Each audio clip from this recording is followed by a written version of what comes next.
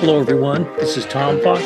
Welcome to This Week in FCPA, episode 67 for the week ending September 8, 2017, the post-Harvey edition. After a 2-week absence, Jay and I returned for a wide-ranging discussion of some of the compliance and ethics stories which happened while we were off and over the last week, including a retired U.S. Army colonel was caught in an FCPA sting. Sam Rubenfeld reported the story, and Richard Bestrong talked about how the arrest of the retired Army colonel, Joseph Baptiste, was unlike the gun sting case where he was a cooperating witness. Andy Spalding asked if the DOJ pilot program can be made even better. We take a look at a New York banker, Mahmoud Dayem, who was jailed for 7 years for accepting bribes from Chinese companies. We take a look at Wells Fargo, whose woes grew even more worser. We speak about Mike Volkoff's 2-part series on the intersection of antitrust compliance and anti-corruption compliance. We take a look at a very interesting piece by Bill Steinman in the FCPA blog about why we fight graft and corruption on an international basis. And we take a deep dive into a Compliance Week pro and con argument over SEC no-admission settlements. For the pro side, we had Brad Karp. For the con side, Judge Jed Rakoff. We take a look at a recent initiative by the Serious Fraud Office in England to have greater powers to fight money laundering. We look at the FCPA investigation of Uber. We talk about my interview of Adam Turteltaub in the podcast FCPA Compliance Report, episode 347, where he previews the upcoming 2017 SCCE Compliance and Ethics Institute. We take a look at some of the compliance lessons from Hurricane Harvey.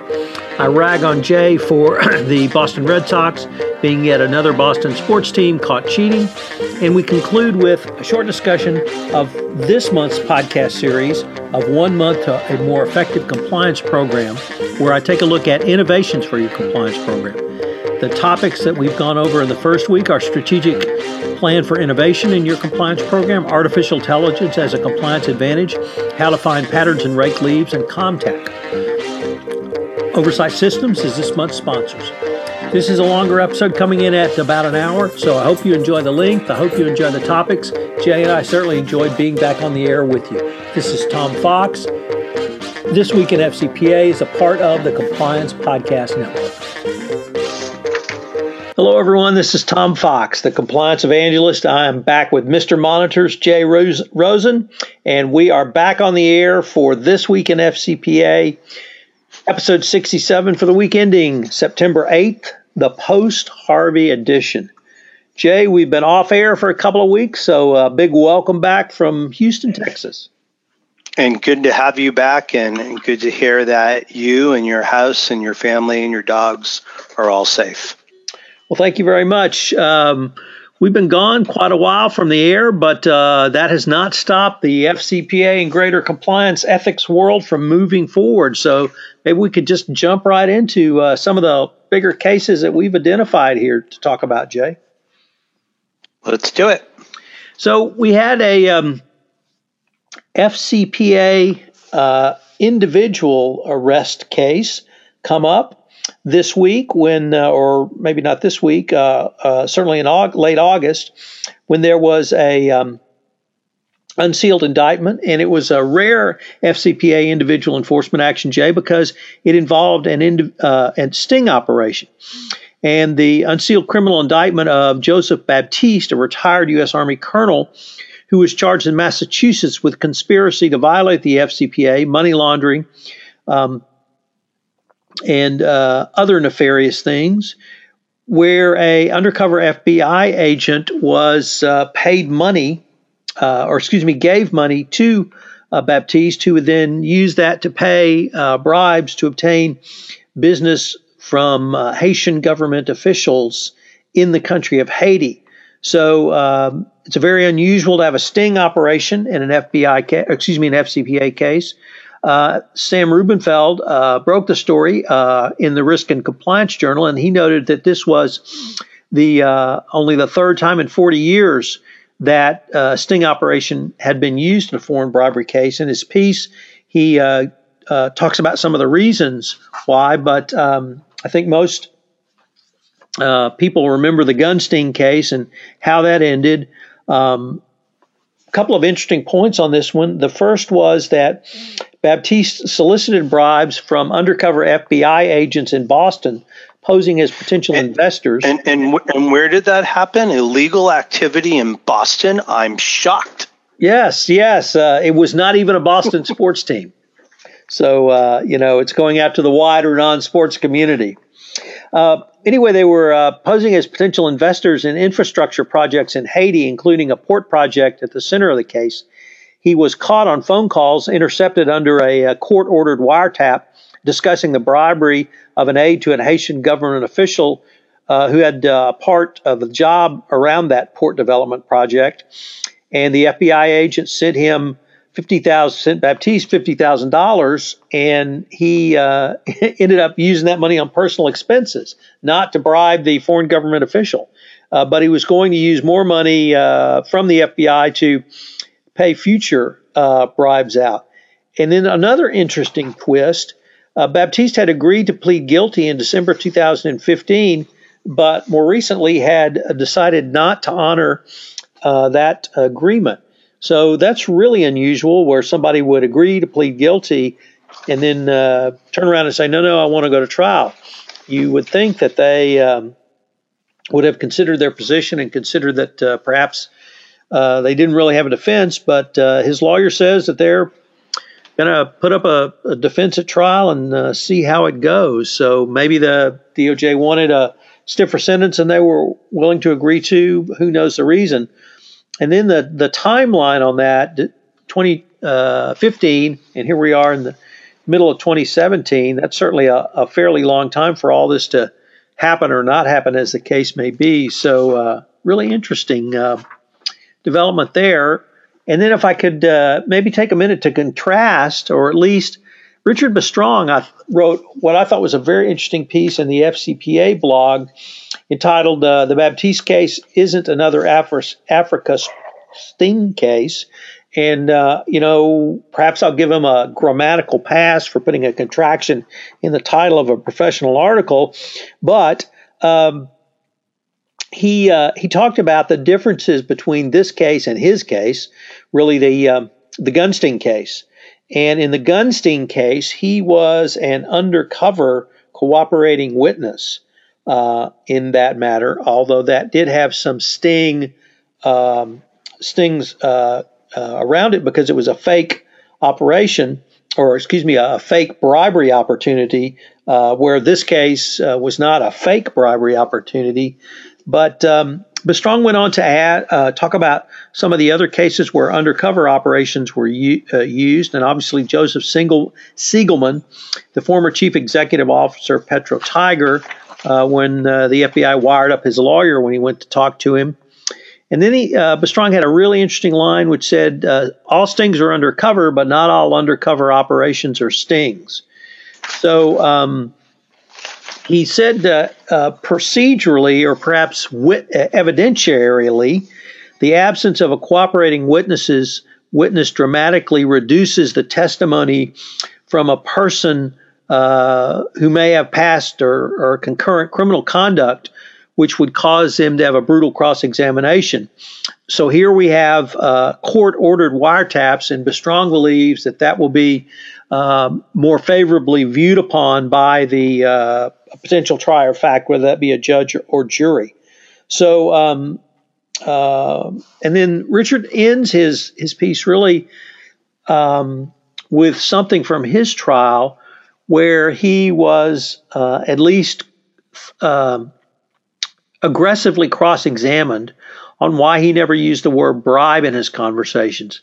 And in his piece, he said, for several evidentiary reasons, I couldn't share those details in the courtroom, whatever that might mean, whether there was an objection and it was sustained or some motion in limine, which keeps certain evidence out.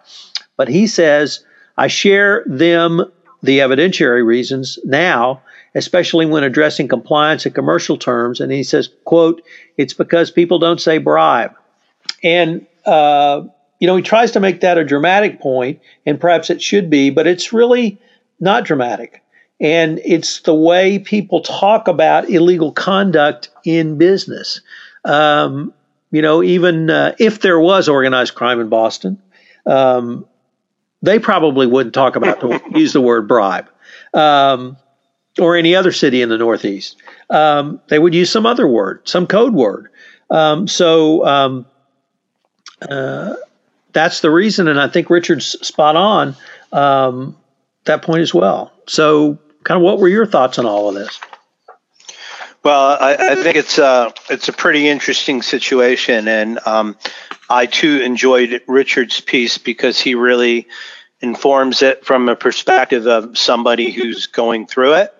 And another point that I kind of took away, and I'm not sure if it was from the original article or Richard's article, but it seems that since Richard had to take the stand and a lot of focus was put on, whether or not he was being accurate and, how he presented himself in court, it seems with the Baptiste case that there's more analytical information to go on the wiretaps and less things that could be pejoratively impeached. So that was the takeaway I took. To your point, I still think it's pretty interesting that after a year and a half, he's decided to, shake the dice and see what happens. So I'm wondering what has happened in the intervening 18 months. It seems like, from the Wall Street Journal article, from what Sam wrote, that this might be something that came of the augmentation of the FBI strike force with more people in New York, LA, and DC. So this kind of does show you it takes a while to develop a case. And I'm wondering whether or not this could be a trend. I guess, number one, it's going to depend upon whether or not there's going to be a conviction. But if they are successful in doing this, maybe there are other cases that are going to be made using more of the traditional investigative techniques that the FBI is so good at. Next up, we had an article by Andy Spalding, Professor Andy Spalding. I think he's at the University of Richmond, in the FCPA blog entitled, "How Can We Make the Pilot Program Even Better?" And it looks like Andy is going to have a several piece series on this. And he's got a paper coming out that is linked to in the FCPA blog piece. And of course, we're linking to the FCPA blog piece in our show notes. And it's going to start, I think, an interesting review of the pilot program. Today, someone else kind of wrote or put up an article where they severely criticized the pilot program, but that's not the perspective Andy Spalding has. And he starts off with, I think, a pretty good review of the four prongs of the pilot program, and that's where he seems to be going. So let me just quote, although the guidance, the pilot program guidance, as opposed to other guidance, is widely understood to impose three factors: self-disclosure, cooperation, and remediation. There is actually a fourth. It is not numbered and does not appear in the same section as disclosure, cooperation, and remediation. It precedes them and is buried in a prefatory language on page 2. The pilot program provides that to be eligible for the credit detailed in the memo, even a company that meets the three prongs will be required to disgorge all profits resulting from the FCPA violation. So we've now seen two examples, Jay, earlier this year, of declinations with disgorgement. Andy finds this to be something that advances the underlying purposes of the FCPA and enforcement of the FCPA, and I certainly tend to agree with him. It's going to be interesting to see how this plays out going forward, and he's a great writer, he's a great professor, great lecturer, great speaker, so I'll be very interested to see, and perhaps we can have some follow-up on future episodes.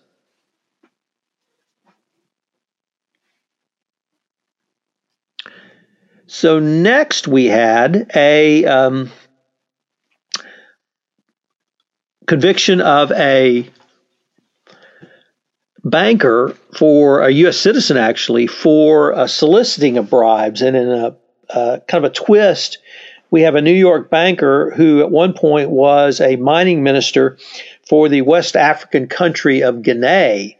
And he was the mining minister for Guinea, although he was a U.S. citizen, because he immigrated to America as a young lad, no doubt as a dreamer. And he obtained U.S. citizenship. And then in from 2009 and 2010, he was the Minister of Mines and Geology in Guinea. And he took $8.5 million in bribes from the Chinese company Sonangol International to give them mining rights. And he was convicted of that in a court in New York. I think he was sentenced to 7 years. 7 years in jail, and he was convicted for money laundering, although this is not an FCPA case because the person who actually received the money was a U.S. citizen, and he was indicted under money laundering laws. I suppose it's possible that the Chinese involved could have been at least indicted. I doubt they could have been brought to justice.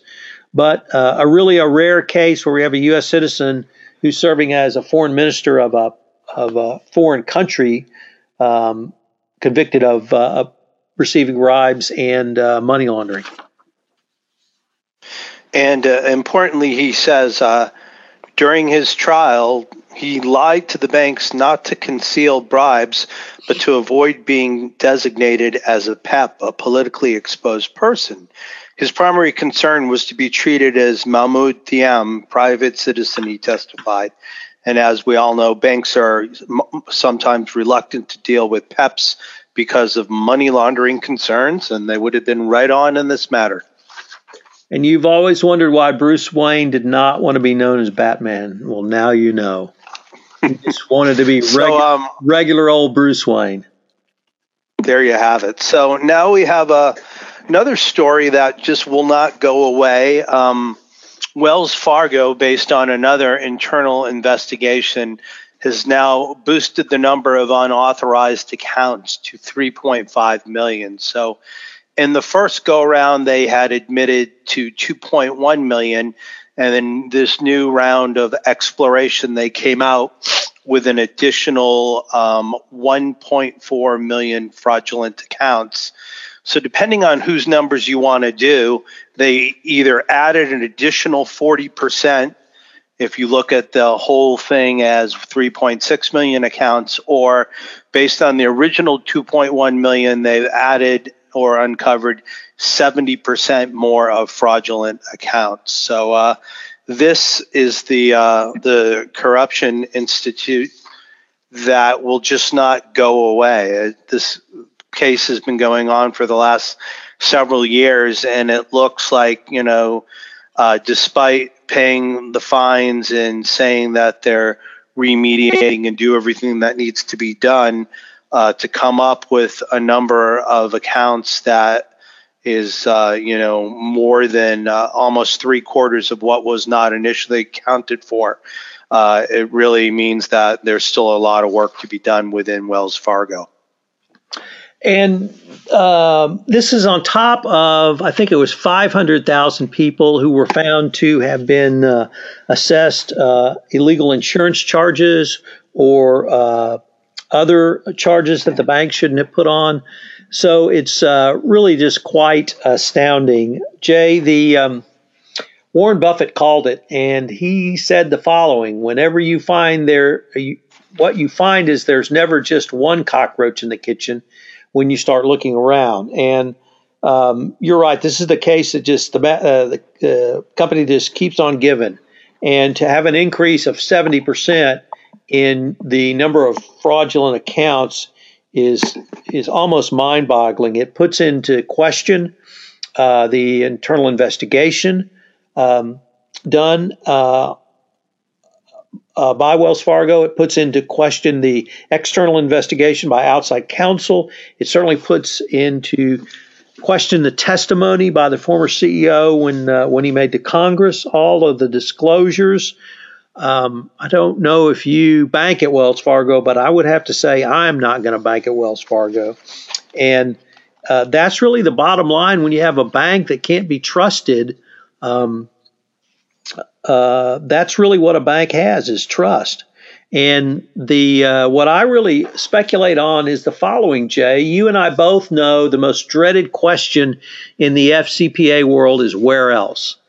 Because that can lead literally to a worldwide investigation. And you've seen that, from your former days as Mr. Translations right up and through your current days as Mr. Monitors. But Wells Fargo may add a new question, which is what else? Because this is not international, this is all domestic. And putting on another 1.7 million unauthorized accounts on the 2.1 already, this is just, like you said, almost mind-boggling. So if we follow your, go down the rabbit hole of what else, do we go back into mortgages, or do we go into private wealth, or, where would you think the next area of trouble may lie? Well, private wealth is probably going to be smaller in numbers, simply because there's less wealthily private people than those who have regular accounts at Wells Fargo. But certainly you're absolutely right on mortgages. Another huge money maker for the company. And if they, I would have to assume they haven't charged usurious interest rates, but they surely could have, if they were putting insurance requirements on auto loans, if they're putting those kinds of charges on regular account holders, they could be putting illegal, unethical, or other charges on mortgage holders, and mortgage holders not even be aware of it. So it could certainly continue to expand. I did a fairly passionate podcast on Wells Fargo, the Wells Fargo board, asking them to put someone from compliance on the board because they've got to get some compliance and ethics inculcated in this company, and they obviously didn't have it. The timeline they're looking at for these accounts was back to 2009, but what happens if they start looking further back? Is that going to be another, X million? And it is just bad, and it keeps getting worse. All right, well, let's jump over to one of the contributors to the Everything Compliance podcast, our good friend Mike Volkov. And you've selected a really great two-part series that Mike put together, and it's about how chief compliance officers have to not only address corruption risks, but also look at antitrust risks. So what was it about this article that caught your eye, Tom? So really what I want our audience to understand, Jay, is that there is a convergence of compliance. Compliance can be anti-corruption compliance, the compliance you and I have focused on for the last few years, but compliance is really following any regulatory scheme. So you can have export control compliance, you can have anti-money laundering compliance, and you can have antitrust compliance. And Mike has an antitrust background. He was actually in the DOJ antitrust section, so he can speak to the specifics of antitrust much better than you and I. But the point I took away was that antitrust compliance should be a part of the chief compliance officer's remit, because the dangers for antitrust violations are actually greater under the Sherman Antitrust Act than under the FCPA, and that companies need to have a robust anti-corruption compliance program similar to an antitrust compliance program, similar to an anti-corruption compliance program, and that if you don't, you are setting yourself up that, once again, if the DOJ comes knocking and you don't have an antitrust compliance program, then you have nothing to try to trade your sentence down or trade your fine down. Most companies, and maybe you can think about your corporate experience here, most companies mention antitrust in a code of conduct or code of business ethics, something like that, at a very high level, and they say don't engage in, don't talk to our competitors, that kind of thing. In my corporate experience, we had a little more training in the legal department than that, but that was really it. And that was the antitrust compliance program, was just training. And so I think companies need to take a pretty serious look at this. They need to see if they have assessed their risks and then manage that risk. And Mike really lays out, I think, two pretty good blog posts how to do so. Yeah, I think it was one of the things I appreciate with Mike is that he is really able to get right into the meat and really write blogs that can be immediately prescriptive on what you need to do. And, I think to a certain extent, a lot of these things that you're looking for, there is some overlap with FCPA. But I think if you're doing the compliance on your business, these are things that should additionally be on your radar, and Mike really brings up some good points as to what to look for. Next up on our list, we've got an article by Bill Steinman on Graft, and he's entitled it, Why We Fight. And with you being a film buff, do you want to launch off there and tell us where Bill gets the title from and what he discusses in his piece? Sure. In connection with World War II, Frank Capra was asked by the U.S. government to put together a film series, really propaganda films, but films nonetheless, on why the United States entered World War II and fought World War II. If you have not seen these, they are fabulous movies. Frank Capra, obviously a great director, and he did first-class movies. And in the series, he examined why the U.S. needed to join and stay in the fight against fascism and stand up for what is right. So Bill really took a riff on that, and I thought just in an excellent piece. If you know Bill at all, he's a great speaker and a great writer and a good friend of, I think, both of us. He talked about graft and corruption, where in my mind the two are equal across the globe, and the true cost. And he talks about it in terms of natural disasters. He talks about it in terms of healthcare. He talks about it in terms of undermining market forces. He talks about, as a business traveler, he wonders whether or not a civilian aviation authority in a country he may travel to has been paid bribes. He worries about fire alarms in hotels, substandard underground travel systems. He talks about building collapses. He talks about things like WorldCom and Enron, which were financial fraud. And he really lays out, I thought, an excellent reason. I've written about this, and Bill takes, I think, a fresh look at it, and it very importantly articulates why the United States, it's in the specific interest of the United States to engage in the worldwide fight against corruption. There are some commentators that say it's not in the interest of the U.S. We can police U.S. companies, but that is it. Well, that view is wrong, and it's wrong for many reasons. But Bill points out the human cost in that, and I really thought it was a great piece and something that everybody should read, and every chief compliance officer needs to be aware of going forward. Yeah, I think it can kind of give some strong background to what General Mathis was speaking about a couple of weeks ago. Yes. And it really does, like you said, make the case for why we all do what we do. Next thing, we've got almost like what would you call it? Like a little mock trial debate dealing with the terms neither admit nor deny. And on the for side, we have Brad Karp from the law firm of Paul Hastings, and he's assisted with his colleague Susanna, I hope I don't butcher her last name, Burgell. And then on the against side, playing contrarian again, is the Honorable Judge Jed Rakoff. So Tom, why don't you tell us about neither admit nor deny and why that is on the arguing table here between these two parties.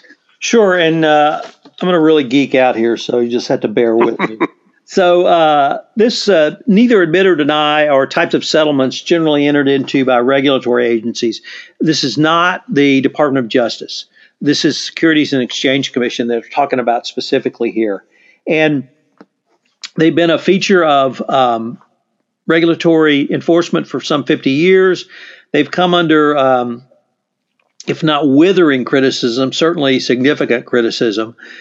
Judge Jed Rakoff has led this criticism of neither admit nor deny. And let me start with Judge Rakoff's criticism. He believes that the purpose of SEC enforcement in securities fraud is to maximize the deterrent effect, and that the argument of the for or pro admit or deny language to conserve resources, allowing corporations to not spend money on an expensive trial and to protect them from secondary or follow-on actions such as shareholder derivative suits, is not a valid argument because the purpose of enforcement is to deter. And he believes it would be a far better use of SEC resources to actually take companies to trial than to obtain meaningless settlements. From a judicial perspective, he also says that admit or deny settlements prevent many cutting-edge legal issues from ever being decided and develop and inhibits the development of law. And really, in perhaps his most withering comment, he concludes by noting that by allowing a company to neither admit nor deny is the notion that one should be able to avoid compensating the victims of one's fraud, i.e. the shareholders or others who might sue, by denying misconduct that a company would otherwise be prepared to honestly admit to the SEC sounds hypocritical, if not downright honest. Karp and we decided her name was Burgle. Did you mean dishonest? Dishonest, right. So okay, thanks. In the for or pro, they really say it's in the interest of the SEC to allow corporate defendants to avoid making admissions that will be used against them in parallel civil litigation, and that if the SEC didn't do this, the cost, even if you just consider the cost of the fine and penalty, would really pale besides the entire cost that a company would pay. He worries about employees losing jobs, creditors getting paid, commercial counterparties being able to enforce their contract rights, and that corporations cannot effectively defend a follow-on civil litigation if they've been forced to make material admissions as the price of a regulatory settlement. So it's really competing interests here. A corporation wants to get out for as little as possible, money-wise certainly, but they also want to not admit any facts. And interestingly, Karp points out, and once again correctly points out, that there have been two instances where federal judges have not granted or admit or deny settlements. And in both cases, the courts of appeals overturned the federal district judge and said they committed reversible error in not admitting the proposed cease and desist orders, which had the admit or deny language in them. So when you consider the regulatory framework that's been in place for 50 years, this seems to be, and certainly in Karp's mind, working. Judge Rakoff's response to that is simply that a past persistence of a flawed policy is no reason to continue using it. So this debate will continue. I don't know if Congress would have to get involved to change it. Perhaps so, because it's pretty clear from the court rulings that federal judges cannot reject an SEC settlement which uses admit or deny language. And we found out this year that federal judges cannot reject a deferred prosecution agreement because they believe it is too lenient. So lots of power to the prosecutors, whether those prosecutors be at the DOJ or the SEC. if you enjoy getting into the weeds, I would heartily commend you to these two articles in Compliance Week. Once again, we'll link to them in the show notes. So for all you lawyers out there, geek out. And anything in light of these articles to relate back to our favorite book of the late summer and early fall, the Chicken Shit Club? Well, certainly on the DOJ side, deferred prosecution agreements, but as Karp correctly points out, neither admit nor deny settlements have been in the SEC's bandwidth for 50 years. So that is not new. What the Chicken Shit Club, I think, really focused on was the lack of criminal prosecutions involving the financial crisis and what led to that. So to the extent federal judges do not have any say-so over deferred prosecution agreements, I would say the answer is yes. To the extent that this specifically relates only to the SEC, probably not. Okay. Next up, UK seeks tougher laws on corporate financial crime. Yeah, we wanted to bring in an international flavor to this week. So we've got a piece from Susie Ring, and I think this was out of Bloomberg, where she said that there's a proposal in the United Kingdom to make it easier to hold companies accountable for financial crimes, and it's failing to prevent financial crimes. Now, under the UK Bribery Act, there is an action against companies for failing to prevent bribery, but this is broader. This is money laundering and other financial crimes. And if the UK passes this, it could really put the onus on companies to take much more aggressive and affirmative steps to actually prevent bribery and corruption and other financial crimes. And this could be something that could cross the Atlantic. So I wanted to raise this, Jay, to alert the international compliance practitioner who might be listening in our audience, but also to think about what would be the impact on your company if this came across the Atlantic in some sort of new legislation. So interesting development, which we will follow. Great. Now, you and I have taken many of an Uber to dinners at conferences and baseball games. Are we going to have to switch our allegiance, or what are we going to do now that Uber has announced that they are under FCPA investigations? Well, Sam, no. Two other reporters from the Wall Street Journal in the tech section, Douglas McMillan and Aruna Viswanathan, broke the story that Uber is under investigation by the Department of Justice for FCPA violations. And I have to start out, Jay, by saying it's really no surprise. I can't say I'm surprised, given the company's lack of an ethical culture to start with. It would not surprise me at all. And from the lessons learned, and perhaps this would be the subject for another podcast, but really, Uber is a company that everything they do touches a foreign government or a regulator, because the taxi cab industry is one of the most heavily regulated industries literally across the globe. Taxi cab drivers from Houston to London to Sichuan have to have some sort of government permit. So the individual driver has to have a permit. You have to have a permit to put your cab service on the public roads. There's a safety requirements for car inspections. Just almost every touch point you can think of, Uber has that with a regulator in some country, in some state, in some city, and maybe in some county, in some places.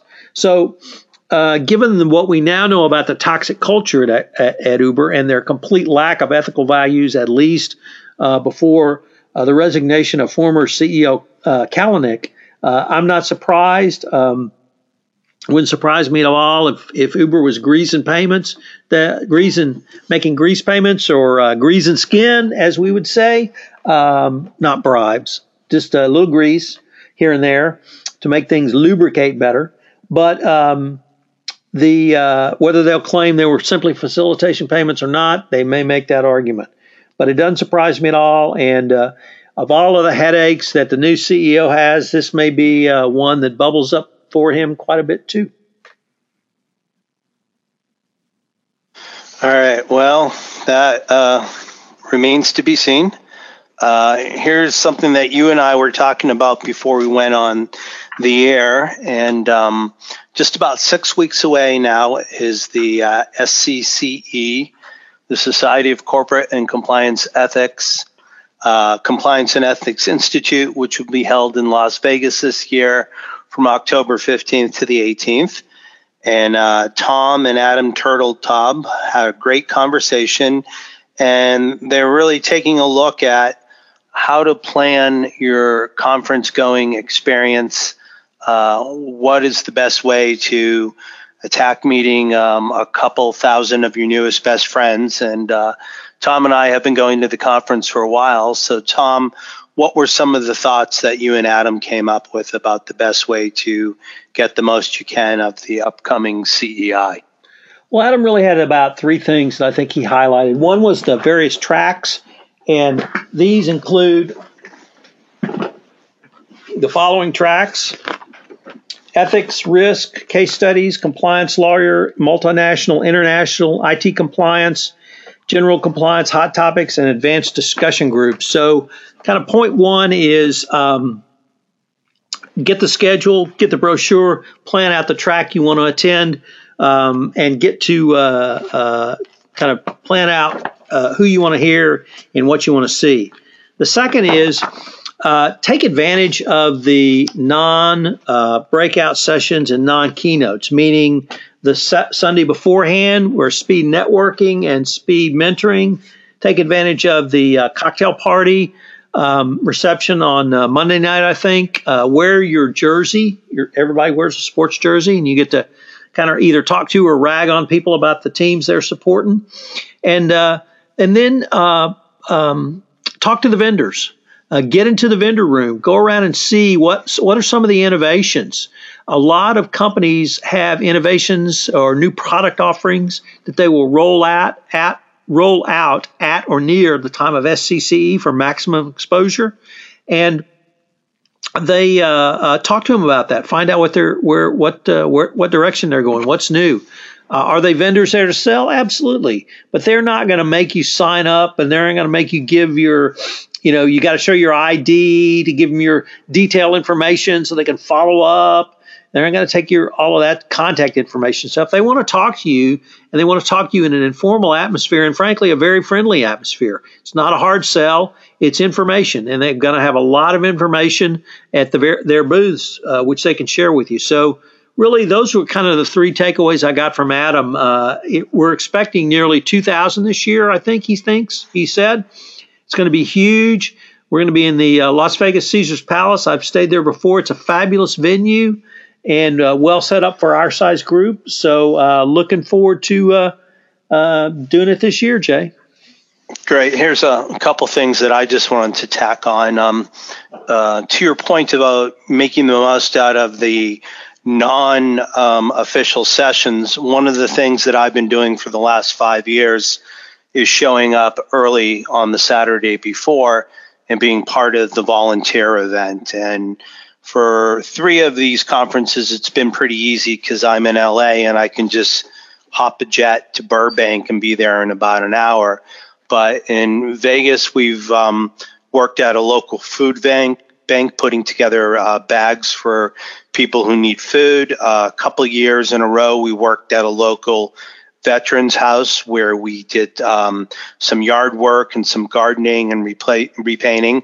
And we also did similar events in Chicago. So the first time I ever went to a CEI, I didn't know anybody, and I figured the best way to go about this was to optimize the chance I was going to run into people. And the nice part when you're at the volunteer session is everybody has a name tag on it, but it just says your first name.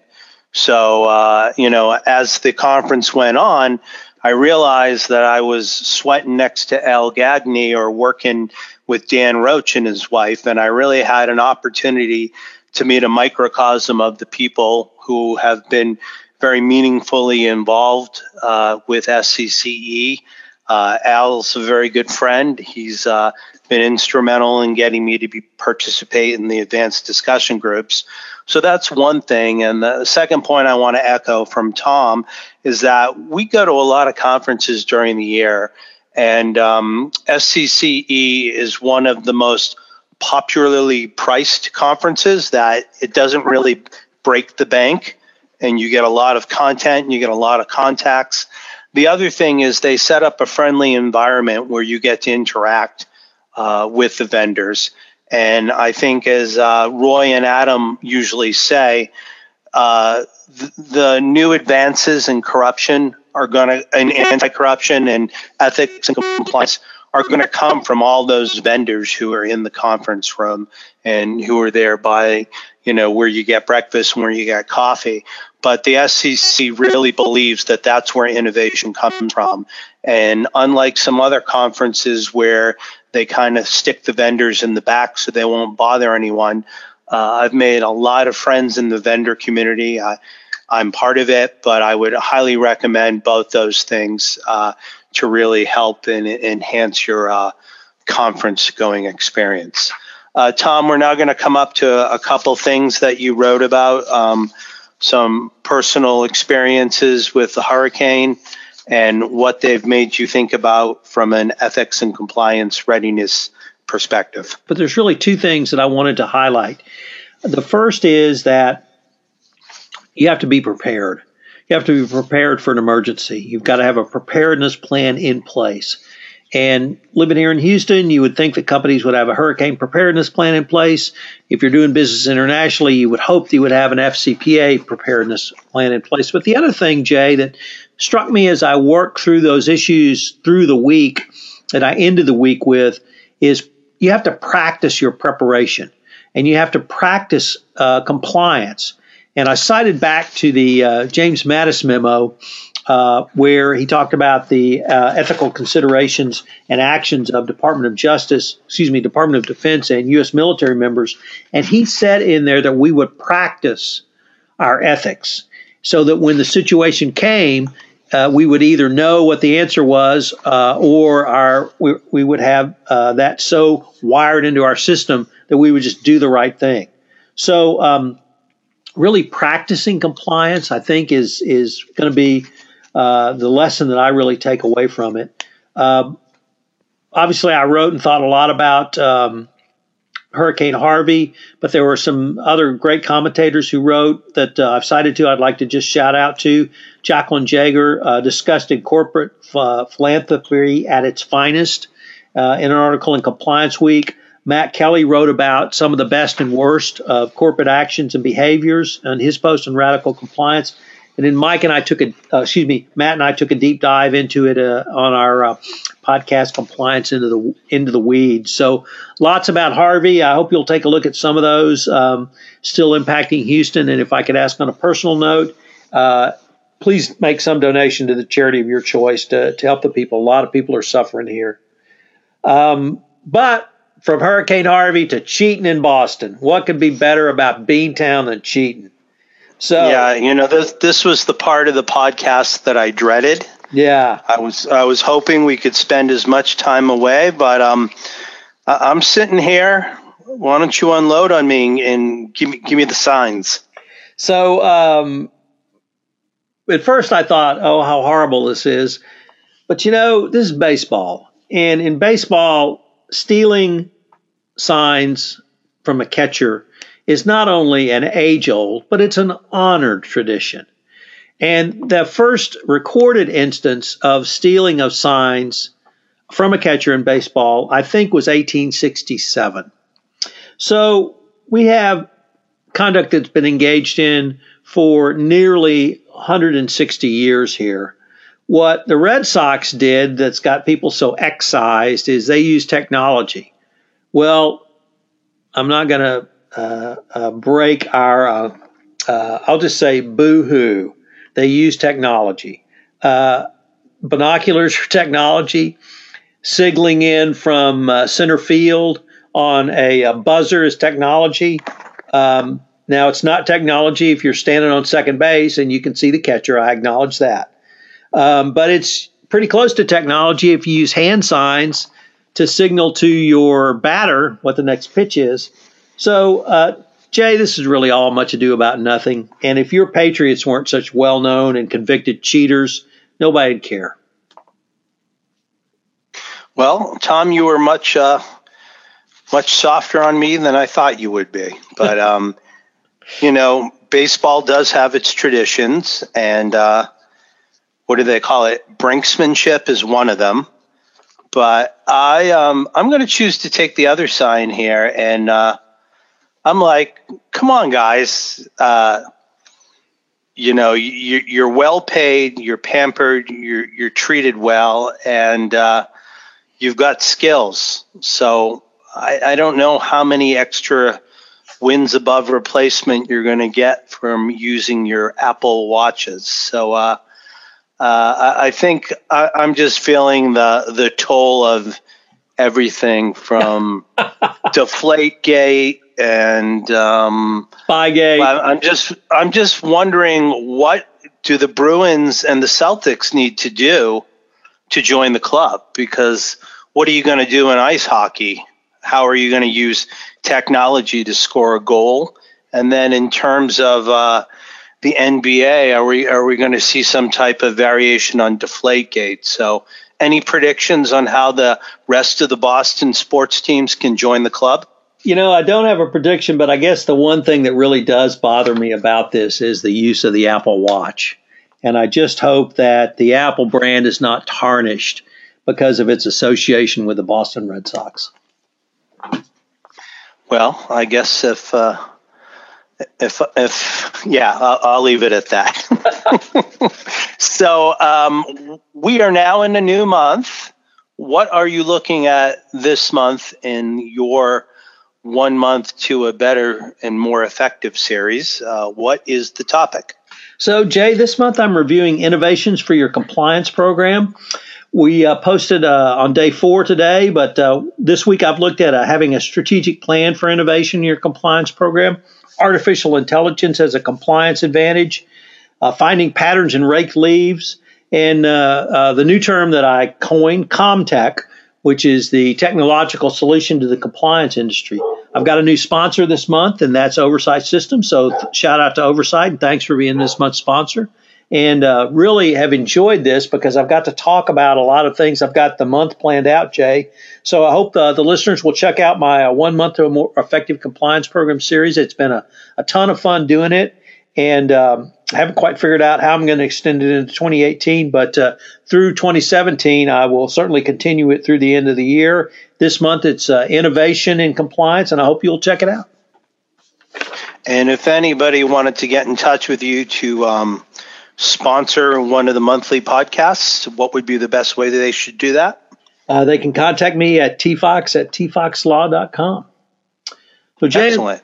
Unfortunately, we're near the end of our time. It's been a great episode to catch up on. It's been great to get back in the saddle with This Week in FCPA, but I was wondering if you might want to take us home.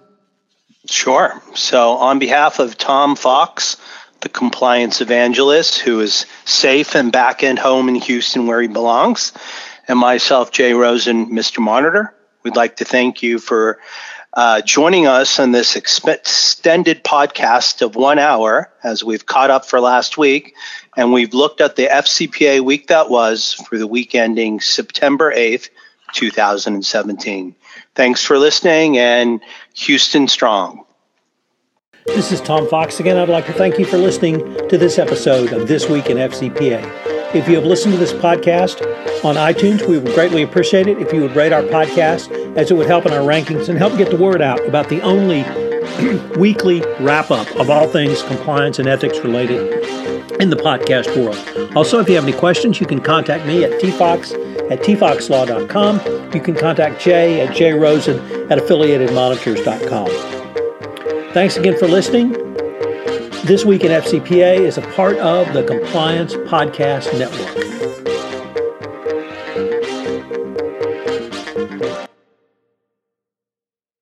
This podcast is a part of the C-Suite Radio Network. For more top business podcasts, visit c-suiteradio.com.